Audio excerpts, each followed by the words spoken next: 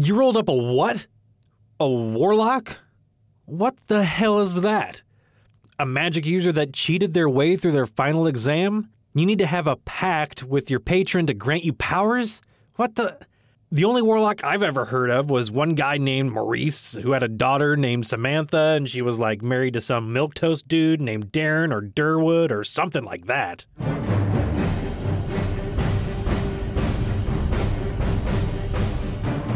Hello and welcome back to another amazing and fun-filled episode of the Grognards. I'm Dean Geiken. I'm Eric Hawley. And I'm Greg Ziegler. And today's episode is going to be about that one character class that, well, not many people really know about. Warlocks. The Warlocks. Sounds a little scary. Show your hands if you are currently running a Warlock character.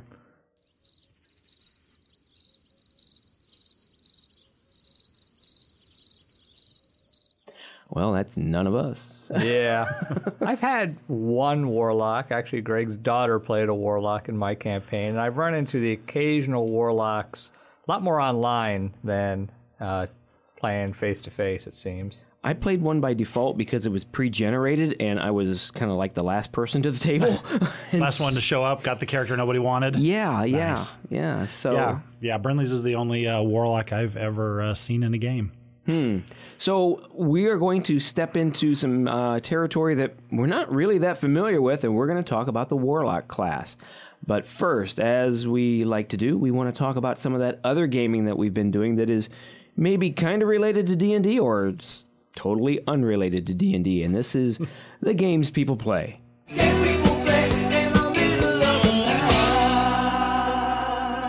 All right, so Eric, what have you been doing that... Well, my big your news is attention? my module for Roll Call, the Adventures League module, finally got approved by Wizards of the Coast. So, or the nice. Adventures League, whoever approves those things. And it's looking really nice. Yeah, some big syndicate. You have to pay bribe money and stuff.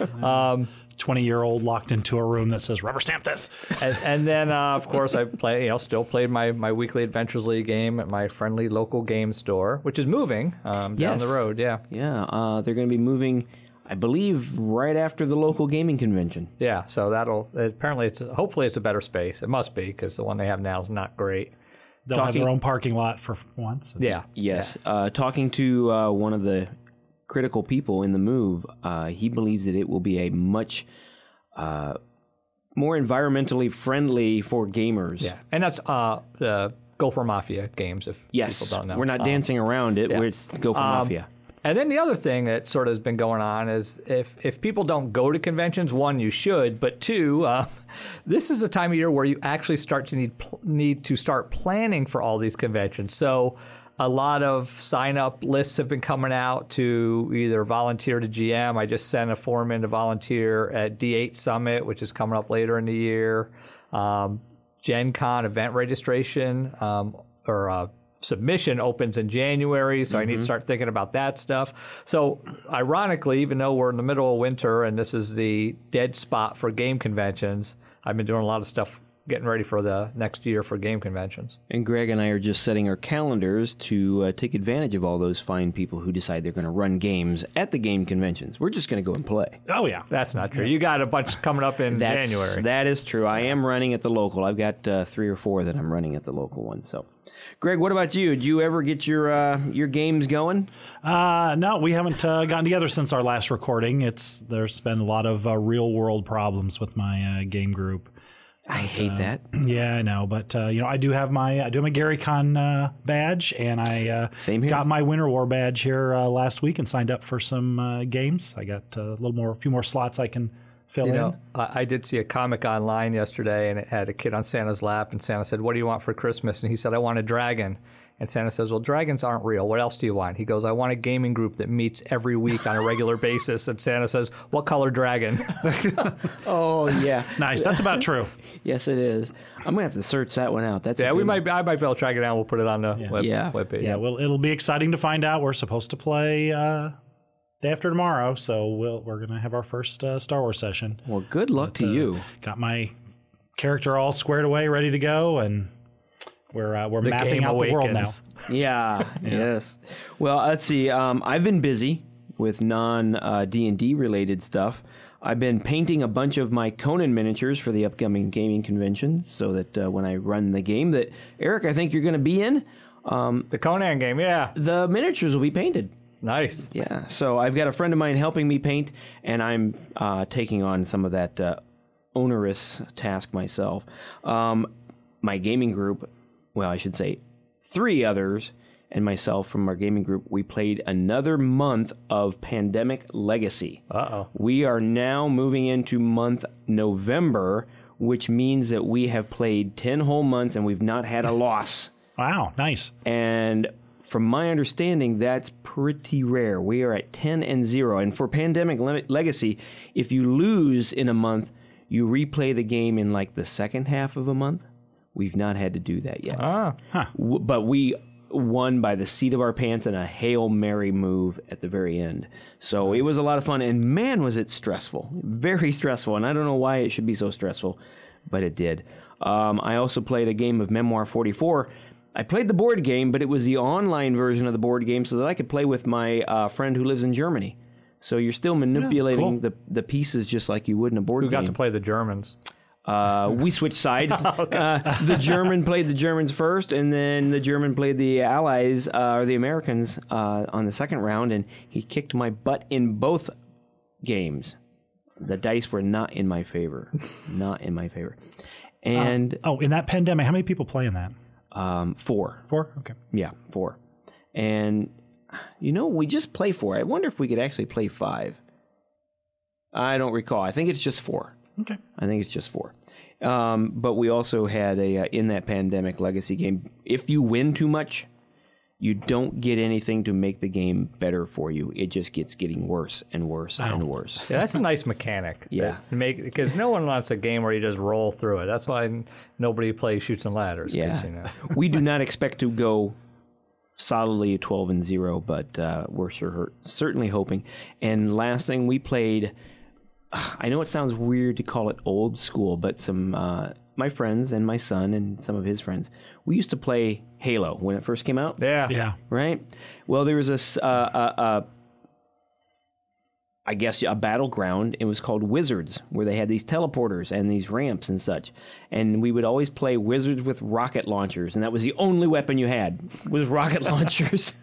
And we played that for like 4 hours on a Friday night, drinking whiskey and some vodka and stuff. It just got better and better as the night went on. I don't even know what game. It's a shooter game. It's like a cartoony shooter game that Ian used to play. My Borderlands? No. It was a different... They were really into it. Well, he spent a month like learning how to like rocket jump or something where you blast your rocket at your feet and it bounces you up. And oh, wow.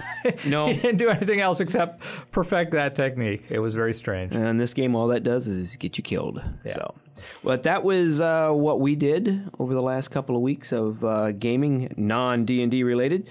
So that is our little segment of Games People Play. Games people play in the middle of the night.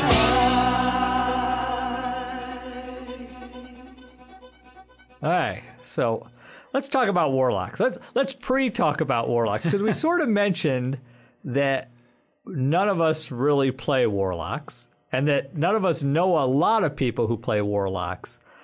And in prepping for this podcast, Warlocks we have, our title is a class of their own. A class of their own. And that's Warlocks. no accident, because they don't really match up well with other character classes. So first off, they weren't an original class, obviously. They came around in 3.5. That's a long time to develop. Yeah. I mean, that just pops up on the scene in 3.5. Yeah, so, part of that has to do with original D&D did not shy away from this stuff, but it was a pretty bare bones concept. You had your fighting man, your magic user, your thief, and your cleric. All right. Your classic Lord of the Rings. Yeah, and then they expanded, and Warlock doesn't really fit into that so much. Although, if you read the histories, there was somebody who played a vampire, and before ODD when they were sort of messing around with it, or maybe during the original period. And ODD is original Dungeons & Dragons, the box set, the wood grain box. But then when they came out with AD&D, you know, we had more classes. They didn't include Warlock because we had Magic User and Illusionist. They covered a lot of stuff. And then you had Cleric and Druid on the other side. And then the Satanic Panic happened. Okay. Yes. And That seems a good time to introduce a character that worships a demon. yeah, exactly. And we've put together a little bit of what it was sort of like for a kid trying to explain to their mother that D&D was not a cult. That it wasn't a gateway to Satan worship. Yes. So let's give that a listen. Okay. Timmy, we need to talk about that game you've been playing. You mean Dungeons and Dragons? It's so much fun. Did you want to play? We can roll you up a character right now. Heavens to Betsy, no. Danny's mother called me and told me D&D was a cult and turning all you boys into devil worshippers. Devil worship? Take a chill pill, Mom. We play the good guys. I think you should roll up a thief. You can sneak around and pickpocket. Wait. You should be an assassin, dealing death from the shadows. You do extra damage if you hit someone when they don't know you're there. Oh my, this doesn't sound like a very wholesome game. Why can't you boys play Chutes and Ladders? You used to love that game. Chutes and Ladders? That is a baby game. D&D is a grown-up game, and we learn all kinds of stuff when we play. What exactly are you learning? Anything about Satan? Mom. Satan isn't even in the monster manual. It's Asmodeus, Beelzebul, and Dispater, but no Satan.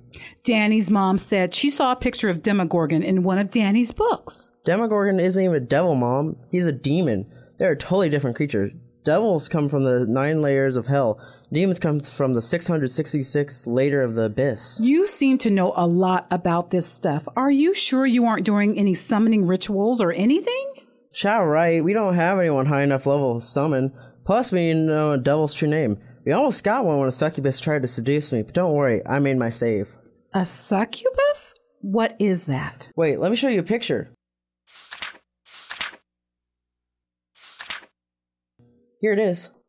Oh my! All right, I want to admit. That seems about right. Yeah. I want to admit, my mother, my dad didn't care. My mother actually started to think that Dungeons and Dragons was a bad thing for me. I had to have a couple of discussions with her, and after a while she realized it was just a bunch of hooey. But my mom is kind of one of those things that if she hears about it on the news or on TV, it must be true. Yeah. And Did you have any experience like that? my parents didn't so much care. I did have a letter to the editor responding to other letters to the editor in our local paper about. Oh, really? Yeah. Nice. I was like 12 or 13. Do you have a copy of it anywhere? I don't think I do, and I've looked online, but they're not digitized. So maybe if I'm ever back in New Jersey, and I know the New Jersey Herald is still in existence, I can go back through their archives maybe, get myself a copy. Well, I know for a fact that Greg was part of a satanic cult because he was playing Palladium. That's true. Yeah, we try to keep that under the table. But as you can see, I mean, My parents didn't care what I was playing. They just cared how I was playing, which was really late, way too many times a week when I should have been studying. Yeah. That was all they cared about. Why aren't you working on your homework or you playing? Homework's done. Yeah. Got all these books in front of me. Yeah. Isn't it obvious? So even though it wasn't a cult or Satan worship, there's a lot of aspects of AD&D. I mean, you had assassins, you did have summoning spells, and I don't know about you guys, but we knew a lot about the stuff occultists would probably know. That's true. You're absolutely right. We just lacked the motivation to be in a cult. Yes, yeah. We had satanic knowledge through osmosis, basically. Yeah. So if you would have thrown Warlock in there, Yeah. I mean, forget it. There's no way that could happen. Do you think that was a conscious effort to kind of steer away from that, or was it just something that it wasn't on their radar yet? I don't know if it was conscious. I think it probably influenced it. There's always been a subset of classes that have either sort of jumped around the periphery of Dungeons and Dragons or made it in some and then sort of went out, like herbalist. People always want to play herbalists. Oh my alchemists. That sounds like an exciting combat class. I mean, there's all these little, and Warlock is sort of one of those classes. At its heart, you're like, okay, you make a pact with a demon, and that's how you get your power. People aren't super comfortable with that. Even now, it's sort of sketchy. But in a mechanic sense, though, it's really very practical because you're. Well, it makes more sense than sorcerer, which, which is another one of those classes. And it makes a hell of a lot more sense than being an herbalist and chucking a bag of sage at the bad guys and hoping that they run in fear. Clearly you should be using rosemary to do that. God damn. Actually, an early Dragon magazine, they used to do an April Fool's issue, and they would put in Dragon magazines had a lot of those character classes early on, and they had a clerk class. Clerk? Clerk. I and remember it was all seeing about that like one. filling out paperwork. Yes, Nice. And I do remember seeing the herbalist They had somewhere. it was in Dragon magazine. Well, I immediately went to Kevin Smith in my head when you said the clerk's class, and I was just like, it had Dante in there. So Warlock is one of those classes that would have been problematic, and anymore, I guess it's not. So 3.5, they included it. But in 3.5, they could either be born with their power or gotten it through a fell pact. Yeah. So they sort of split that off. That born with became a sorcerer. And then it's not your fault. Yeah, and in 3.5 they had invocations instead of spells, so they were pure invocations. They did have Eldritch Blast, which is the big 5e power, and they also had they were all at will. There was no limit on their invocation, so even though they didn't get spells, they could do this all day, which I sort of like. I mean, that's sort of nice. Invocations still sort of have that ability, but they're tied to something in most cases. Well, you need your limitations. And this is one of the reasons that it's a class of their own. The Warlock class is structured like no other class in 5th edition because it was added so late, it didn't bring with it any baggage. It brought all new baggage. There were no expectations. Yeah, so they just sort of designed it from the ground up in 3rd edition. And if you remember 3rd edition, it was a very rule-heavy edition. Yeah, I've played Pathfinder. Yeah. And Warlock represents that. It's probably, in my opinion, probably the most difficult class to play in 5th edition. You can't just step into a Warlock as a new player and be like, oh, I know what to do. It gets very complicated very quickly. We'll talk about that. Yeah, I noticed that. 4E, they continued. It became a core class in 4E. They converted them to using spells. They had a curse that they could do stuff. There was multiple types of pacts, which also came in to 5e. And then we first saw the Hexblade in the Heroes of the Forgotten Kingdoms, which we're going to talk about for 5e, because that to me has become the go-to Warlock build, it seems. So, like we said, it's one of those classes that's really convoluted, and one of the reasons I think is because, if you play a fighter, your abilities are pretty straightforward. You pick your archetype at 3rd level, 2nd level, 3rd level, I think it is. And you have a couple other decisions to make there. Warlocks, you have your spells. So you have to pick your spells. You get your cantrips. You have to pick your pact, who you're going to have your pact with. You have to pick your invocations. And that's even before you get to your selecting what subclass you want to be, what specialty or archetype you want to be. So all that stuff happens outside. So there's massive decisions to make pretty early in your character's career.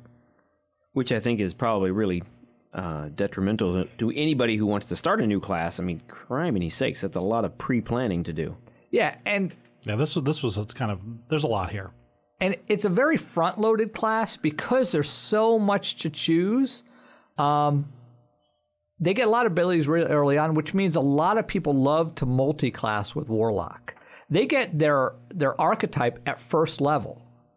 So you get your archetype abilities at 1st level, which is huge if you're going to multi-class. So, generally they get a D8 for hit dice, right? They get light armor, which I think is useless. Yeah. I mean, light armor is like, there's other things that give you a better armor class than light armor that you're generally going to want to use, but I guess it's there. They get simple weapons. So I don't know what niche they're supposed to be. Like, I could fight like goblins. I could stand toe to toe with a goblin, but then once you're past 1st level, you're going to get beat on like a redheaded stepchild. My apologies, any redheaded stepchildren. Yeah, as one of my players is using, he's using a club, which is a simple weapon, and then he casts Shillelagh on it, and it becomes a lot. Yeah, they can melee, but then they got to worry about their armor class. Yeah, he does get hit a lot. He stays in the back. Yeah, and with only a D8 hit dice, you're not really a melee class. Right. Although cover your bases a little, if if you get stuck. I'm jumping ahead a little bit in terms of the patron options, but he usually is a guy who pokes it with a stick at the very end to get those temporary hit points. Yes. Yeah. So they start with a couple cantrips. It eventually works its way up to 4. Their extra level abilities don't really impress me. At 11th level, I believe it's 11th. They get a Mystic Arcanum 11, and I think that comes in 11th level. They get a 6th level spell that they can cast once per long rest, and then that gets added at 13th, 15th, 17th. They get other spells they cast once per long rest. That's sort of nice, but of limited utility, right? I mean, it's essentially just, I don't know. It doesn't mesh with any other abilities where you get one spell, you have to get the spell, you can cast it once. It's like giving them a spell slot, but a spell slot that can only be used for that spell, which is very 3 and 3.5-ish. Explain. Well, in original D&D, you had, if a wizard took as their first level spell, Magic Missile, that was what you cast. You didn't have spell slots. Right. You had Magic Missile. Spell. Now in 3, they decided with clerics that you still had to take your spells, but you could replace any of those spells with a healing spell and cast that instead. Okay. So they sort of went away and they sort of gave a little more utility. And then by the time we got to 5, you now had spell slots, a certain number of spells you memorize. Well, this sort of goes back to the old way. You're essentially giving an extra slot that can only be used to cast one spell. Hopefully a really good one. Yeah, I was just about to say. And you can't change that spell. So it's just weird. We have no other class that, like, you do get some archetypes that grant spells that are always prepared, but you don't have to use... They would use a normal slot if you cast them. They don't give you an extra slot or anything. They just are always ready to be cast. It's a weird... Like I said, this class does not match any other classes. It's like somebody outside of the development team came up with this class and they stuck it in the player's handbook. I'm already confused. Yeah. And then at 20, they get Eldritch Master. They can spend a minute and regain all their spell slots from the Pact Magic feature per long rest, which is nice, extra spells. So they get lots of spells. Now, here's the other thing about Warlock spell slots. They always cast at the highest spell slot. Yeah. Okay? Which means if you multi-class, you have to keep track of your Warlock spell slots differently than you have to keep track of your other classes' spell slots. That sounds like fun. And I'm not convinced most players do that because it's so convoluted. So if I cast something using my Warlock spell slot, it automatically casts a high spell slot. But if I have other spell slots, those don't automatically cast. And when I get spell slots back, if I have like a wizard and I have that arcane recovery, I recover wizard spell slots, not Warlock spell slots. Wow, bookkeeping for D&D. Yeah, and this is why I think it's probably not one of the more popular classes. I think a lot of it has to do with just the idea that you have to pick some sort of demon that you owe your soul to. Yeah, but here's the other thing about spell slots. Unlike every other caster, they come back after a short rest. That's true. Now, they don't get as many generally, but they get them more frequently, and they have the special abilities that pull back even more of their special spell abilities after a 1 minute rest. And as if that wasn't convoluted enough, your invocations, which we're going to talk about in a little bit, they supplement your spells in many cases. So invocations, especially Eldritch Blast, which is a cantrip. So you get this wildly crazy crossover effect between all your different class abilities that you really need to keep track of. So it's not for a new player in my mind. So those are general class features. But now you have to pick your pact. Okay? And there's 3 pacts. There's Pact of the Chain, Pact of the Tome, Pact of the Blade. They all give different abilities.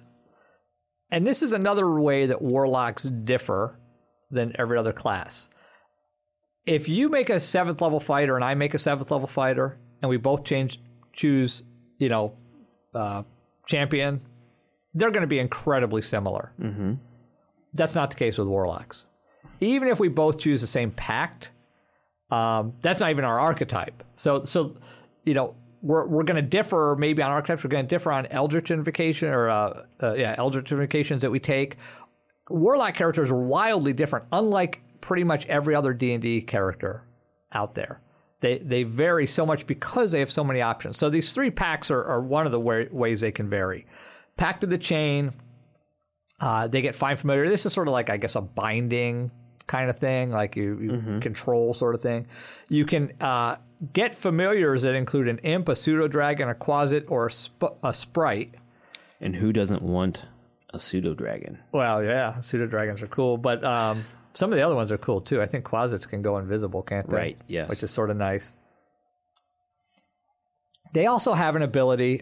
Normally, familiars can't attack. I see a lot of people mess up this rule. They let familiars attack. They cannot take the attack action.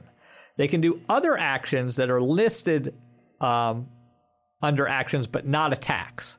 So there's this weird, like, in Adventures League, they gave a gazer, and they have these eye stalk abilities. And they can use their eye stalks because that's not considered an attack action. It's a separate action. But normally familiars can attack, but Pact of the Chain, you can forego your attack to let your familiar attack, which is sort of handy sometimes. It's like you're controlling it, yeah. Yeah. Pact of the Tome, which is my favorite Warlock pact, if I have a favorite. Really? Yeah. You get to choose 3 cantrips from any list. Which is very unusual. Yeah. I mean, anytime you can cherry pick spells. Yeah. So what cantrips would you guys think would? I sort of know. Without having the list in front of me, I don't know. Well, my go-to has got to be Guidance. Guidance is an awesome cantrip. I mean, it's basically adding a D4 on every check that's made when you're not in combat. That you know you're going to be making. Yeah. I mean, for free. It's a cantrip. It doesn't even take a spell slot. So that's a huge one. Yeah. Nice. The other 2, you know, it really depends on what you want. Your mileage may vary, but just being able to pick up Guidance as a Warlock, that's huge party buff. And that's got to be outside of combat. Well, it doesn't have to be, but usually you're not going to waste your action to cast Guidance on somebody who's going to make a check, unless it's a really important check in combat. You could do it. Well, the reason I say that, and because maybe I missed it or whatever, but apparently we did not.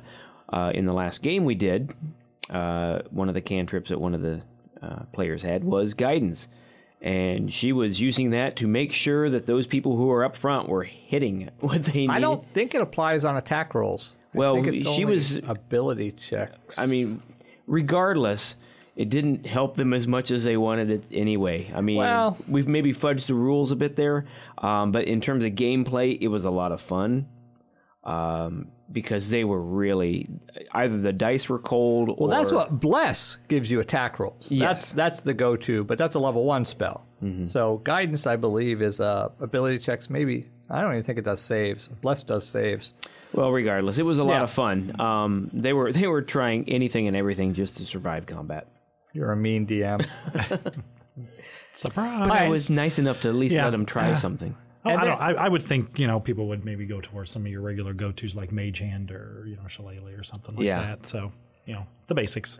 Yeah, I mean it really depends. Again, it's very complicated because now, as a new player, you're not probably familiar with every single cantrip that's in the game. And that's sort of a character-defining choice. What are you going to take for those free cantrips? Now, the last pact is Pact of the Blade. You get to conjure and dismiss a magic melee weapon that you automatically become proficient with. And I believe it has to be one-handed if I remember correctly. This is the one. This was the pact that the sorcerer that I was by default having to play had. And this gets weird because now you have essentially taken a warlock and you want to turn them into a fighter. Mm-hmm. I'm not sure how I feel about that. Fighter's a pretty strong class if you want to be a fighter. Well, it's D&D. You got to be everything to everybody. Yeah. Yeah. None of this first level or first edition stuff. Everything must be equal. Yeah. So you've chosen your pact. You know your base stuff, but now you have to have a patron. Okay. Which is, okay. So This is where you got to get creative. and this is all at first level, right? Or maybe your pact comes at second level. No, I think Is it it? comes at first level. First yeah. level? I should have brought This is myself definitely a class for people who like to make up complicated character Yeah. backgrounds, because you can't just slosh your way through this and say, I'm the biggest guy in town and I'm a fighter. Yeah, you gotta work up some background for this guy. Yeah. So, and there's a lot of patron options. So you have the Archfey. I don't run into these very often. Basically, you get a Fey presence at first level. You can charm or frighten creatures within a 10-foot cube. Misty Escape. If you're damaged, you can use your reaction to turn invisible and teleport 60 feet. You do that once per rest. Nice. Which is sort of nice. Like, get me out of here. Beguiling defenses at 10th. You're immune to charm. And you can use your reaction to charm a creature back. I actually played with somebody who had that ability during the Epic at Gamehole Con. Really? Yeah, the creature tried to charm him. He's like, "Oh, I'm charming back." Nice. Yeah, Nice. sort of. And I had never run into that. It was rather surprising. It's sort of cool when it works, but again, Did it work? how often? I don't think it did. No, because by the time you're 10th level, like, yeah, you're gonna make your save probably, but so are they. The creatures you're fighting have pretty good saves too. So I guess, and it's such a niche ability. Like, how often are you gonna run into it? And then at 14, you can use your action to charm or frighten, and the creature becomes lost in a misty realm for 1 minute. So it's sort of like a banishment. There's a lot of mist in all these descriptions. Well, I've it's the noticed Fae. here. They like the it foggy. Now, the other one's a Fiend. There's another patron. There's that. I see. Yeah, that's devil the one worship stuff. that'll get all your D&D books taken away from you, and you're going to have to go meet with the church counselor. So, Dark One's Blessing. This is sort of huge. Anytime you drop a creature to 0 hit points, you get temporary hit points equal to your charisma modifier, which is your primary stat, Right. and Your level. Your level. And that's how the player in my campaign is using that to great effect. Yeah. He waits until things are a little on the weak side, and then he finds the weakest one and goes up and tries to tag him. But then sometimes I get players at the table that will get visibly upset when people don't let them get the killing blow, because they get an advantage from the killing blow. And the people who are drawn to warlocks are sort of min-maxers. Not to put a bad name on min-maxers, but Well, you certainly wouldn't. Well, to put a name on min-maxers, I think it would be Eric Hawley. so that one, I'm that's a double-edged sword. It's nice, but then it can cause player problems. Yeah, I could see that happening in some groups. In mine, it does not. But he certainly uses that to very great effect. And even at 4th level, he hasn't gotten into the other things yet. And it also sort of It forces saved his ass numerous times. it sort of forces a player to metagame. I mean, hit points are supposed to be an abstract concept. That's a very good point. But now yes. you have a player that's tracking the monster hit points because they want to know when they can, which monster to attack to get the killing blow. But the class is set up to want you to do that. Yeah. So Interesting. I don't know if I agree with that. So at 6th level, you get Dark One's Lucky, a D10 added to an ability check or saving throw once per rest.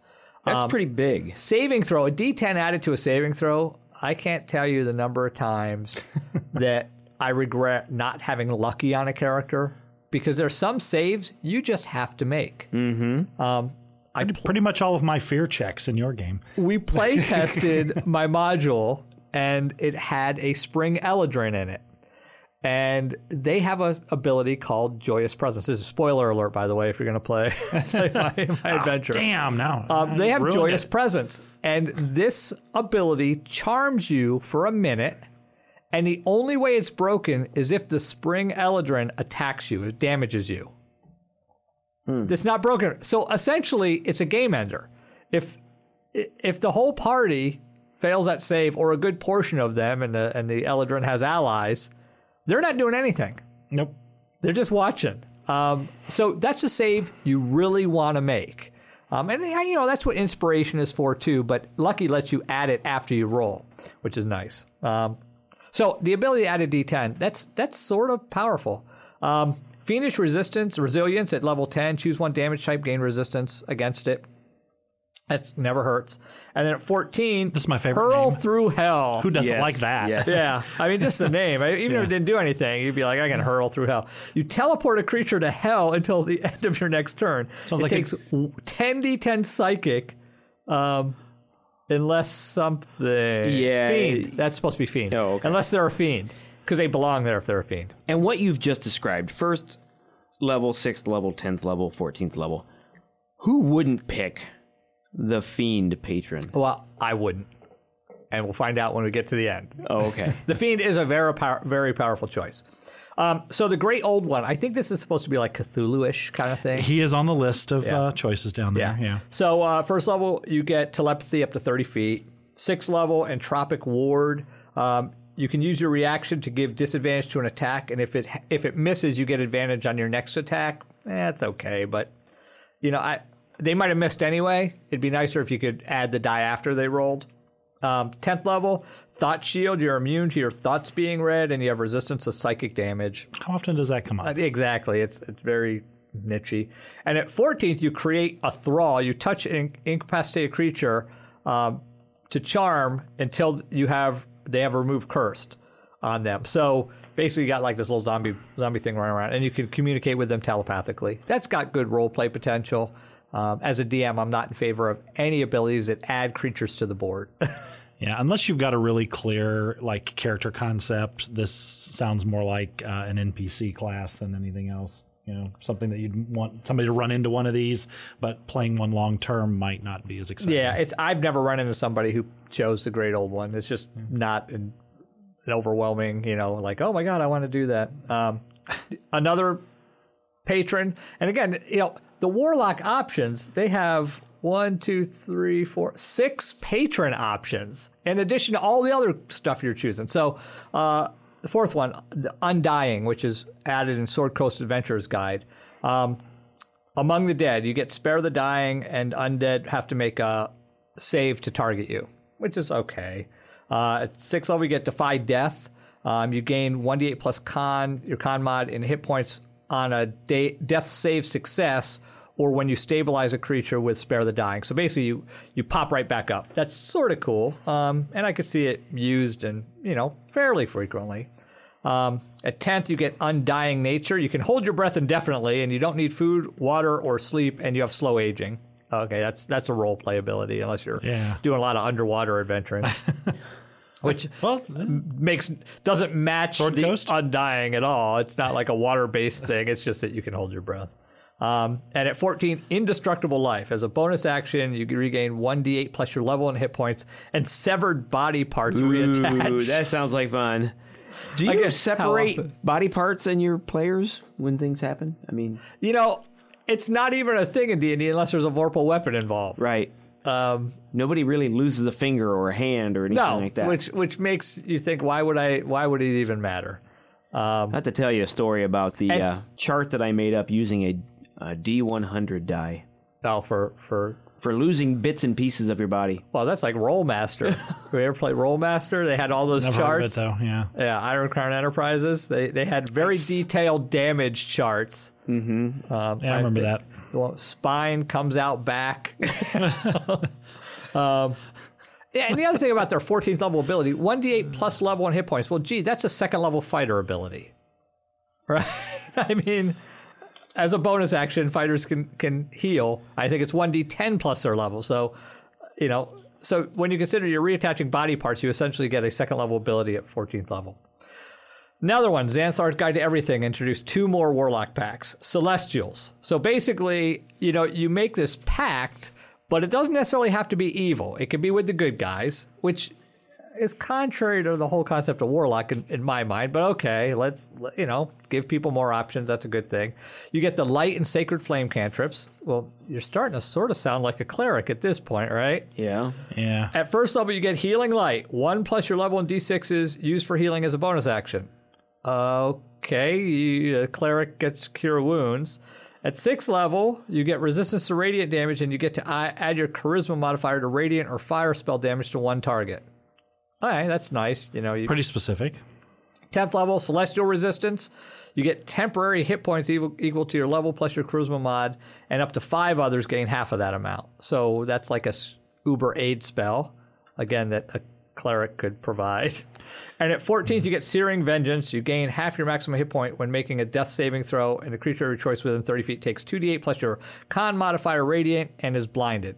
And that's once per long rest. Why am I blow up. why am I seeing like manga anime? Yeah. Something going on when the main character is like, trying to heroically come back from the brink of death and Yeah, I mean, actually, it's some decent abilities, but again, I'm not a fan of abilities that require you to be almost dead to use. yeah. Okay, like, yes, when it happens, it's awesome, and it probably makes for a very memorable gaming moment. I was the last one standing, I went down, I got hit, I made my death save, I exploded in light, and the bad guy took uber damage, and and then I used my, celestial resistance to give everybody temper. I don't know. I mean, it's actually got decent abilities. I just don't necessarily like it based on the concept, that you're a warlock, but now you're a good guy warlock. We have those. They're called clerics, right? Now the last one. Yes, and this seemed to be... Hexblade. You said this came about originally Xanathars. This is a Xanathar. I know, but it came But about... it originally came about, in 4th edition? Is that right? It was... in 4th edition, yes. Yeah. In Heroes of the Forgotten Kingdoms. Yeah, and in Xanathars, it's the longest entry. Yeah, and this is what I see the most of in Warlocks. So the idea of a Hexblade is that you get like a uber weapon. Okay, so if you're already going with a Warlock with a pact that you're going to focus on melee combat, Pact of the Blade. You could even maybe do Pact of the Chain. Well, it doesn't really matter. You could use any pact, but Pact of the Blade gives you that sort of ability to poof in and out a magic weapon. And then you pick this up at first level. So you get Hexblade's Curse at first level. So you get a damage bonus equal to your proficiency bonus. You crit on a 19 or a 20, and you regain hit points equal to your level plus the charisma mod on your target, on the target death. Now you can only use that once per rest. Okay, short or long rest. Right. But against a big bad fight, and not to give away any trade secrets, but in a 4-hour adventure, if you play at a convention, there's usually 3 fights. So, sometimes there's 2, sometimes there's 4, but usually it's 3. So when you're on 3rd fight, that's when you pull out the big guns and you use your uber ability like this one. You also get, again, this is why this is a popular choice, Hex Warrior. You get proficiency in medium armor, shields, and martial weapons. You no longer have to use sticks. Yeah. That's huge. If you actually want to play a warlock that's a melee type character, you have to take Hexblade. Yeah. Medium armor is decent. You can do something with medium armor. So that you also get to use your charisma modifier instead of strength or dex for any weapon that's not two-handed for your attack and damage rolls. And so you become a single attribute character. All you need is charisma. Your spells are based on charisma. Your melee's based on charisma.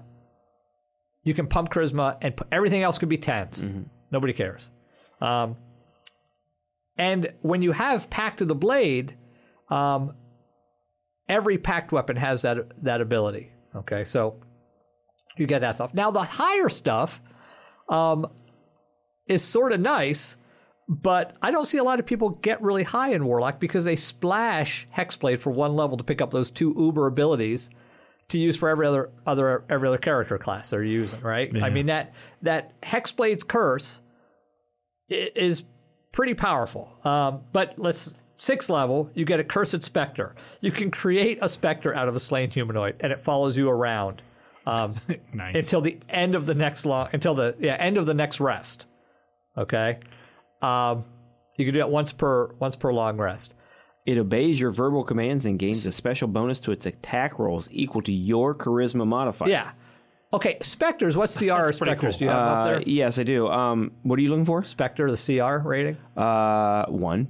What? Okay. So you've essentially just added another at 6th level.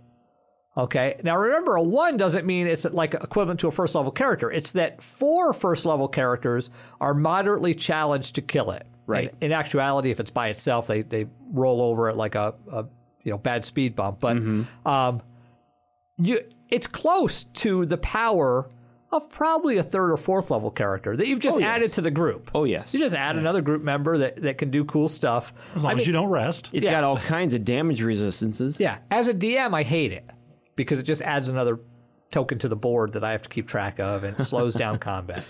But I have seen people, pull that out. At 10th level, we get Armor of Hexes. You can use your reaction to cause cursed target to miss you 50% of the time. So if you use your Warlock's curse on somebody, they miss you. It's like a Cloak of Displacement. That would just aggravate me to no end as a DM. I mean, I know it's... Cloaks of Displacement aggravate many DMs. So, yeah. Yeah. This is essentially what that is. And then at 14th level, remember, you only get one Hexblade's curse. But at 14th level, you can actually move your curse from a slain creature to a new creature. So if you're in a combat, you curse first creature, then move that curse to the second creature, so you get double use out of it, which is sort of nice.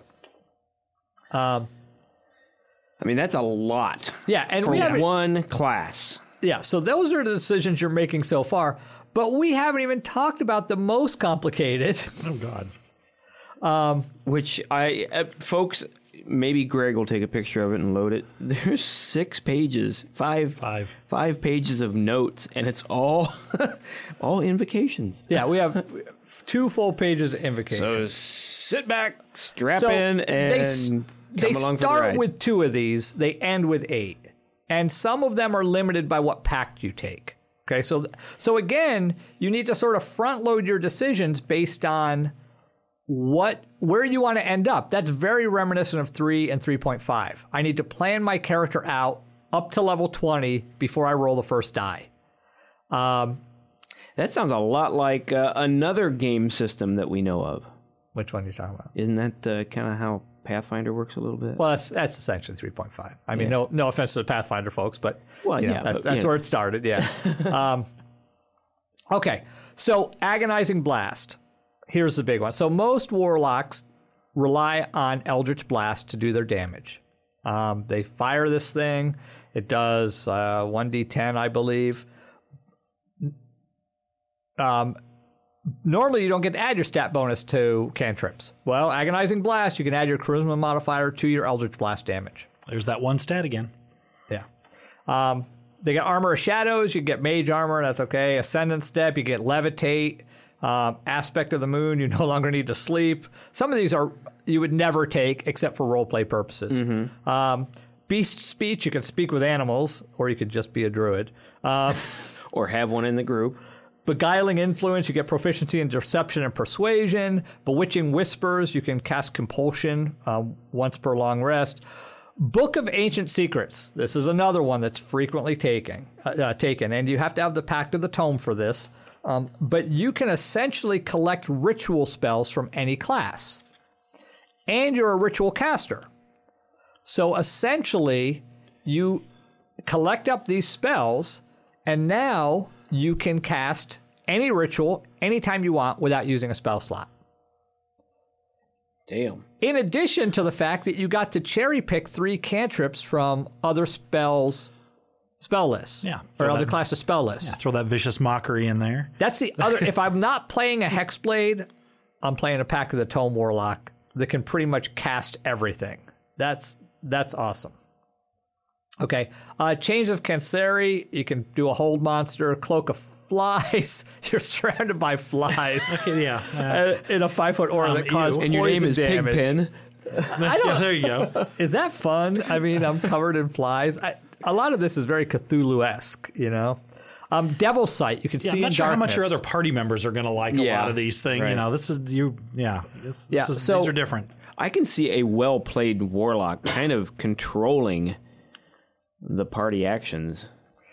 Yeah, well, there's such a complex class in what they can do, but they usually end up very specialized. So it really varies. Devil Sight gives you Devil Sight. You can see in all darkness, magical and normal. We haven't talked about Rangers yet, but Rangers have that Gloomstalker build where if they are attacking from darkness, they get advantage on their attack rolls. Well, Devil Sight creature could cast darkness on themselves, and always be attacking with advantage if they're. Actually, any class could pretty much do that because your attacker can't see you. But this lets you see out of magical darkness, which is there's not a lot of. I think Tiefling, one subclass of Tiefling has that ability, but Now, I don't think anybody else does. Folks, remember, not all of these are in the player's handbook. Some of these are exclusive only to like Xanathars and. Yeah, I mean, we just put them all together. We didn't annotate because we just assume everybody can use everything. If you're restricted, then sucks to be you. Or you've got D&D Beyond. Now, the other thing about darkness I should mention that many people forget, if you cast darkness on like a little rock or a gold piece or copper piece, because I'm cheap, if I close my hand on that copper piece, the darkness goes away. Okay, darkness is just like light. Yes, right. Where it's not just always there. If I cover up the object that the darkness gone. is, it's gone. Yes. So you can have selective darkness, which is a little weird. So in that case, you truly are attacking the darkness. That's right. Could be. Dreadful Word, you cast Confusion. Eldritch Sight, detect magic at will. I don't know if that's worth an evocation, but okay. Eldritch Smite, you can expend a spell slot to deal an extra D8 per level on a weapon hit, and the target becomes prone. That's sort of nice. Eldritch Spear, your Eldritch Blast goes out to 300 feet. Oh, wow. Reach out and touch someone. Eyes of the Runekeeper, you can read all writing. Most of my characters can't read it all, so that would be a waste. Yeah. Fiendish Vigor gives you false life, basically extra hit points. Gaze of Two Minds, you can perceive through a humanoid that you've touched. So instead of risking your own neck going into the dungeon, you touch the halfling on the head and kick him forward. Go check it out. Yeah. I guess you could... You could use that on an NPC. I'm going to get a hireling. Remember that pizza guy? There was this new Netflix movie about the guy who had the bomb around his neck, the pizza delivery guy. He ended up like exploding, but it was some convoluted scheme that somebody had. That's I just envisioned that, with some goblin or something. We have a fireball, targeted on you. If you don't walk forward, we're gonna blast you. Nice. Ghostly Gaze, you can see through solid objects up to 30 feet once, but you can only do it once per rest. I don't think there's any lawful good characters that use most of this stuff, is there? We're going to talk about that during our alignments podcast, which might be next, actually. We really need to talk about alignments. Gift of the Depths. You get water breathing per long rest. Well, that's at 5th level. Well, if I take that other thing, I don't have to breathe at all. So if I'm going to take that as an Eldritch Blast, maybe I should have made a different decision earlier. Grasp of Hadar. I always want to say Hodor. Eldritch Blast moves a creature 10 feet towards you. There's not a lot of movement spells in 5th edition. So the ones there are sort of powerful.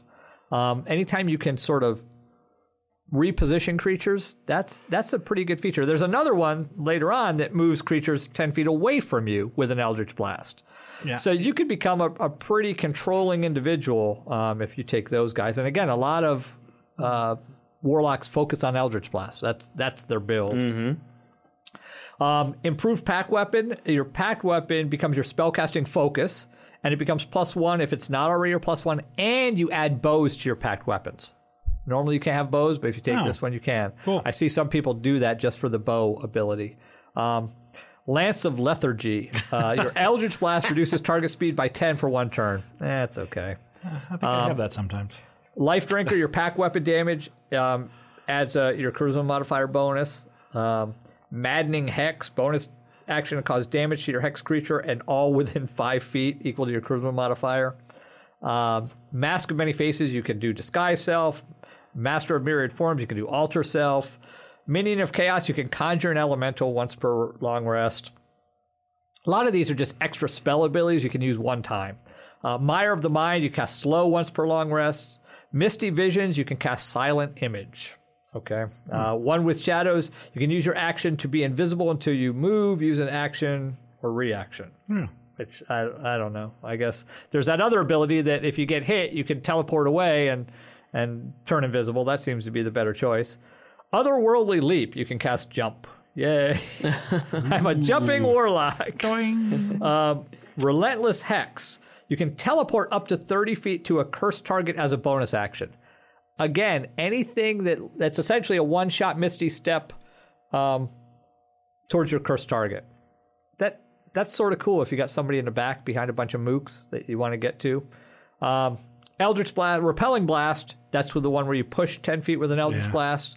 Sculptor of the Flesh, Polymorph, once per long rest. Shroud of Shadows, you can cast Invisibility.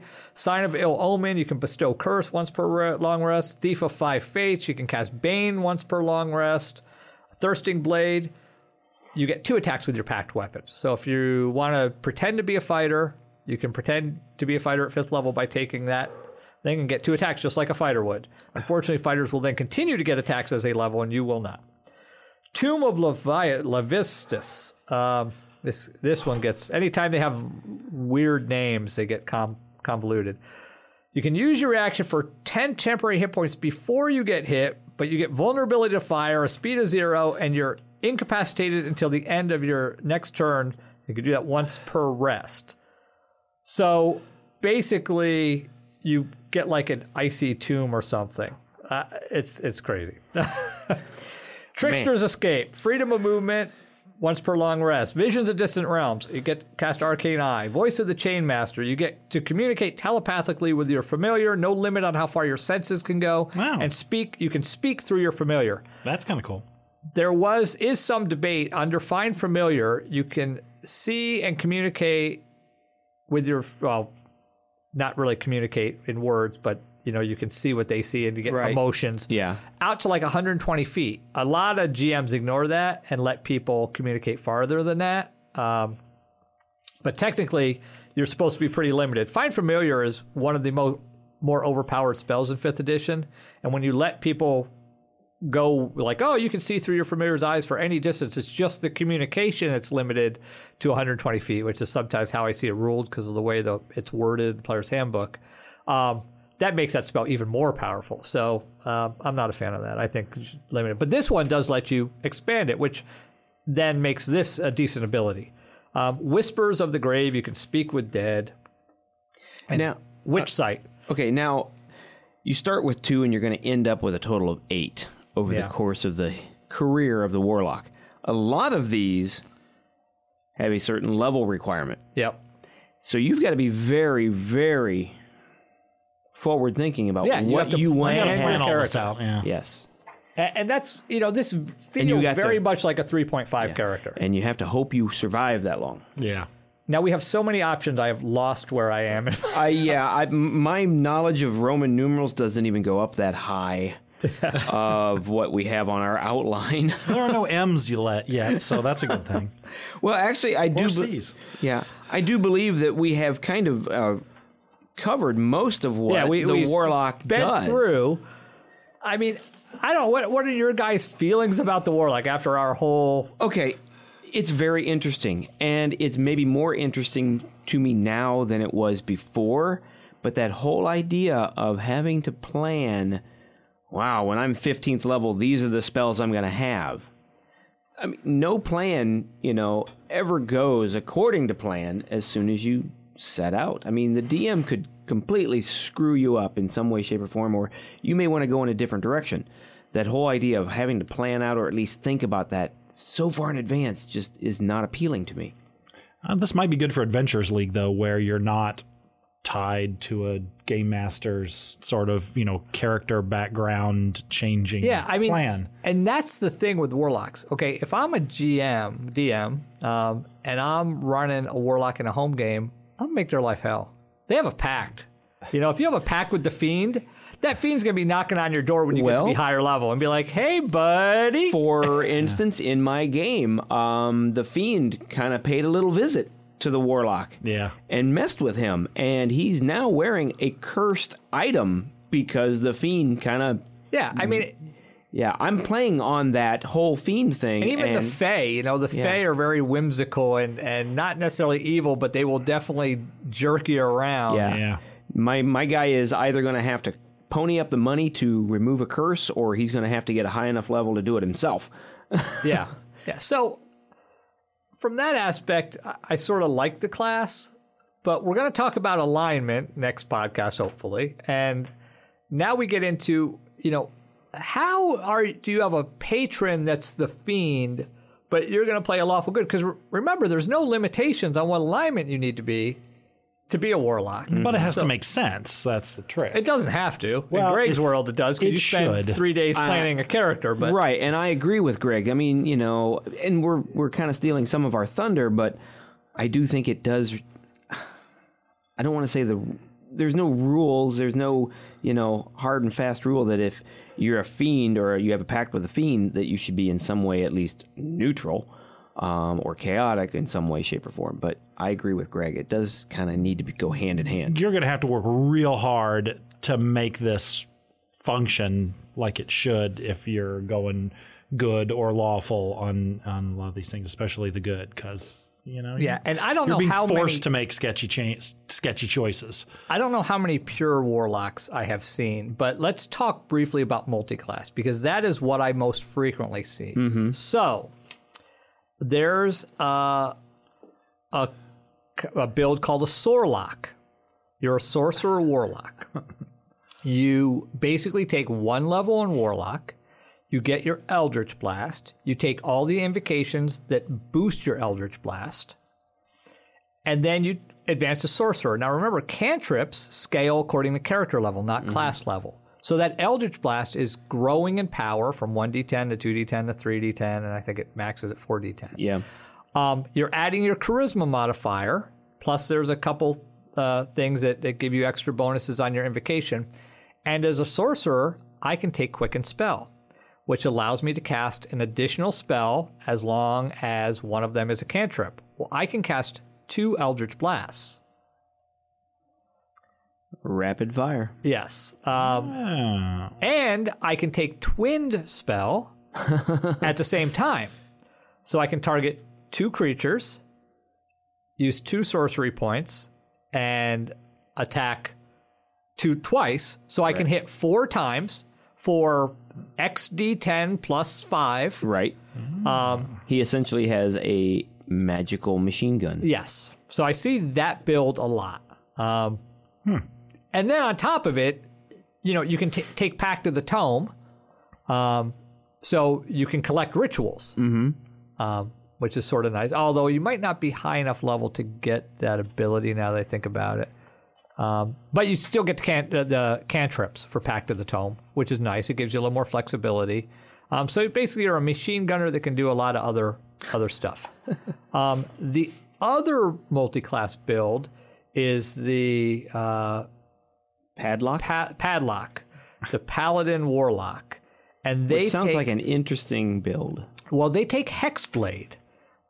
Because you get those special abilities where against your cursed target, you crit on a 19 or 20. You get a little bit of a hit point boost. You get a damage bonus equal to your proficiency bonus, which is nice because damage bonuses are hard to come by. And if you're a paladin, normally you need to have charisma for your paladin stuff. Correct. But you need strength for your weapon stuff. And preferably you want con so you have some hit points. Well, guess what? If I'm a Hexblade, I dump strength. I give myself a 10 strength or maybe a 13 if I have to make it. And you put it in your charisma. And I put in my charisma. And I max charisma because now I'm using charisma for my attacks. It does limit me to one-handed weapons, but... then all you have to concentrate is really your con or your dex if you want to, well, you're going to be wearing heavy armor, so you dump dex. Yeah. Yeah, you dump intelligence because everybody dumps intelligence. Wisdom, if you want to be able to go quick in combat, I guess. But, I mean, essentially you become a single attribute character. You want charisma. Everything else is gravy, which makes it really easy to play. Yeah, especially with a high charisma. I mean, that's a really good build. It's a very interesting one. And it's only a 1-level splash in Warlock. You get all that stuff at first level. And then you can concentrate on Paladin the rest of the way. And you go Paladin. You can smite. You can use your Warlock spell slots for smite, I believe, if you want. It's a lot of note taking and a lot of just keeping everything straight in your mind. Yeah. And We I haven't see, talked about and I see it Paladin. as in game. Of course, I'm looking at this from a character creation standpoint. How are you explaining how you're losing your pact with this demon? I mean, that's something that has to be dealt with in game, I would think. And Yes. you have to agree.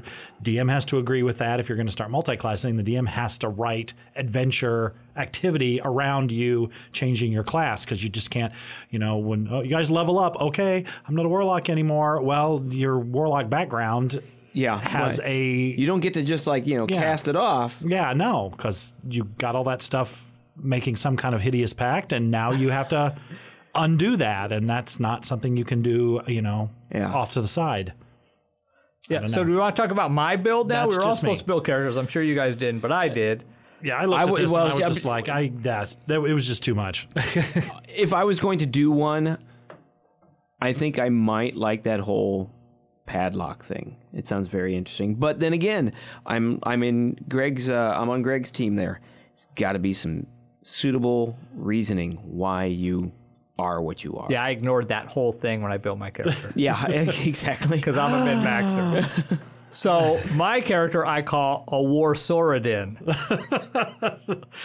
Okay, so we You'll talked see that about in Jurassic World how 4. you could multi-class Warlock with Paladin or Warlock with Sorcerer. Well, why not multi-class Warlock with Paladin and Sorcerer? Okay, so it's a defense-based fighter. So I built him up to 8th level because that's when he really comes online, when he gets his abilities. He's got a 22 armor class. And he has shield spell, so he can bump it with a reaction up to 27. That's sort of awesome. He uses a rapier because why not? I could use any single-handed weapon. They're all D8s. That's a finesse weapon. He gets his channel divinity aspects. He can control undead, but the better thing is his dreadful aspect. Cause every creature within 30 feet to make a DC 15 Wisdom saving throw, or they're frightened and they move away from me for 1 minute. Wow. And if they're more than 30 feet, they get to remake their save at the end of their turn. So they'll eventually come back. But it's like, too many monsters. Half of you run away. I get that stupid divine sense. I get a helping hands that can heal 8 hit points. But I also get lay on hands. And at 8th level, that's going to be 30 hit points because I'm a 6th level paladin. Ooh. I also have a necrotic shroud, which I can transform. And all creatures within 10 feet have to make a charisma DC save or a DC 15 save or be frightened of me. And then once on my turn, I can have one attack or spell deal an extra 8 necrotic damage to one target who's afraid of me. Okay. I got all kinds of cool spells like Shield of Faith. I could add 2 more to my armor class if I wanted to. I got Hex. I could instead Hex a creature, do the extra damage. Expeditious Retreat, so I can run wherever I want. Compelling Duel, so I can make the big boss fight me because I have the best armor class. I also took spells just because I like to have them. In addition to Shield, I took Featherfall because that's always a good spell to have, especially when you're wearing plate mail. And Hellish Rebuke. So if somebody hits me, I'm going to smack them back. So what pack did you take? I have good question. I don't remember. It's probably packed the blade? Blade. Hold on, I'll tell you what my abilities are. It's a very convoluted character. If I didn't have it on D&D Beyond, I don't know if I'd be able to actually tell you what I have. So class features. Eric, scroll. So my paladin, I'm a Oathbreaker paladin. I know that. Okay. He's breaking pacts. He's breaking oaths. Well, you have to go with that. Okay. I also get the extra attack as a paladin, so I get two attack actions. My Aura of Protection gives everybody +4 within 10 feet on their saves. As a sorcerer, I'm Shadow Magic. Okay, so I get Dark Vision out to 120 feet, and Strength of the Grave. That's if 120 feet? Yeah. Nice. If Strength of the Grave, because you might be able to see, if you're the frontline tank, you might be able to see. When I get reduced to 0 hit points, I make a Charisma saving throw of 5 plus the damage taken. Remember, Charisma is my only stat I'm putting any points in, so that's going to be a pretty good stat. And if I succeed, I instead drop to 1 hit point. So I have like that sort of half-orc feature. I'm a Hexblade Warlock, so I get the Hexblade's Curse, which means I can curse a target, crit on 1920. And I'm guessing that you're with the Archfiend. I don't know if I picked or not. Yeah, somewhere. Does it tell me? Because my next question is, what alignment are you? I ignore alignment. Yeah. That's how he's min-maxing, by ignoring some of the stuff. Yeah. Yeah. I kind of saw it going that way. You struck a bargain with an otherworldly being. Why isn't it telling me? Actually, if I go into the edit mode, I could. Otherworldly being, isn't that like the old one? It might be. Let me look. So anyway, I mean, It's for a cool eighth level, It's a cool character. he's very tanky. He's got a lot of options. I like to play a flexible character. But Greg, if you saw this character coming up through the ranks in your game and you were the DM, I would be disturbed. well, disturbed, or would you be doing certain things to kind of like Well, you would kind of be inclined to curtail? completely screw with that. Yes, exactly. Because this is so planned out and so, min-maxy and all that. And that's not how life works. Yeah. And life and the game are, at some point are that reflective fiend of each or other. that great one or whatever will come they're in going to be and visiting all the time. Yes, they're yeah. going to show up for lunch. They're going to be ready to go. Yeah, and then but I'm sure Eric has an escape plan for that. Yeah, just kill everything in front of me. So that's my triple multi-class. What'd you call it again? A Warsoradin? Warsoradin. Warsoradin. If you could fly, it would be a Warsoradon. Yeah, and if I had polymorph, I could become some sort of dinosaur that would be a Warsoradon. Yeah, there you go. That is great. Oh my gosh. Well, folks, that is My the brain Warlock. The Warlock. I hope that you were able to follow all that information. There was a ton of information. And I'm glad we're done with the Warlock, by the way. yeah, we had to kind of get it out of the I was way. kind of dreading this one a little bit. But it's an interesting character. Regardless of how you feel about it, it is an interesting class. If I had somebody in my home game that was really into the role play aspects of Warlock, I think I would enjoy it. Mm-hmm. Yeah, it's a shame Brinley didn't get to stick around longer because she was definitely She could. We're gonna she start was up definitely again all after the new year. all for doing that. But she had definitely an interesting and complicated character background as well, and I think she was wanting that. Well, we'll have to That let her know character when we interaction. start playing again after New Year's because she might rejoin. Yep, depends on her work schedule. So anyway, that's a wrap for the Grognards. So Greg, do you want to take us out here? Use your Warlock abilities Oh God, well, that's gotta and my pack. I have to pick my pact now. Oh no! Yeah, if you want to tell us what otherworldly creature you have made a pact with, you can get a hold of us on Facebook, where we are the Grognards. On Twitter, we are at @tgrognards, and on Instagram, we are _Grognards. And of course, there is your Eldritch email, where we are gamers@thegrognards.com. if you've made a Warlock, contact us in some way, shape, or form and let us know what you did with your Warlock character. And how that worked out for you. Or if you made a Warsoradin. Or Warsoradin, yes, or something else. Who knows? It's been a lot of fun on this one. Very informative.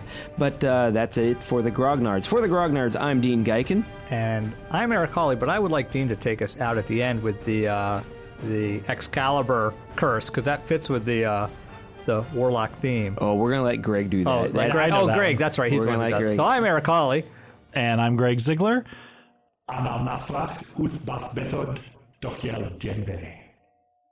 Game on.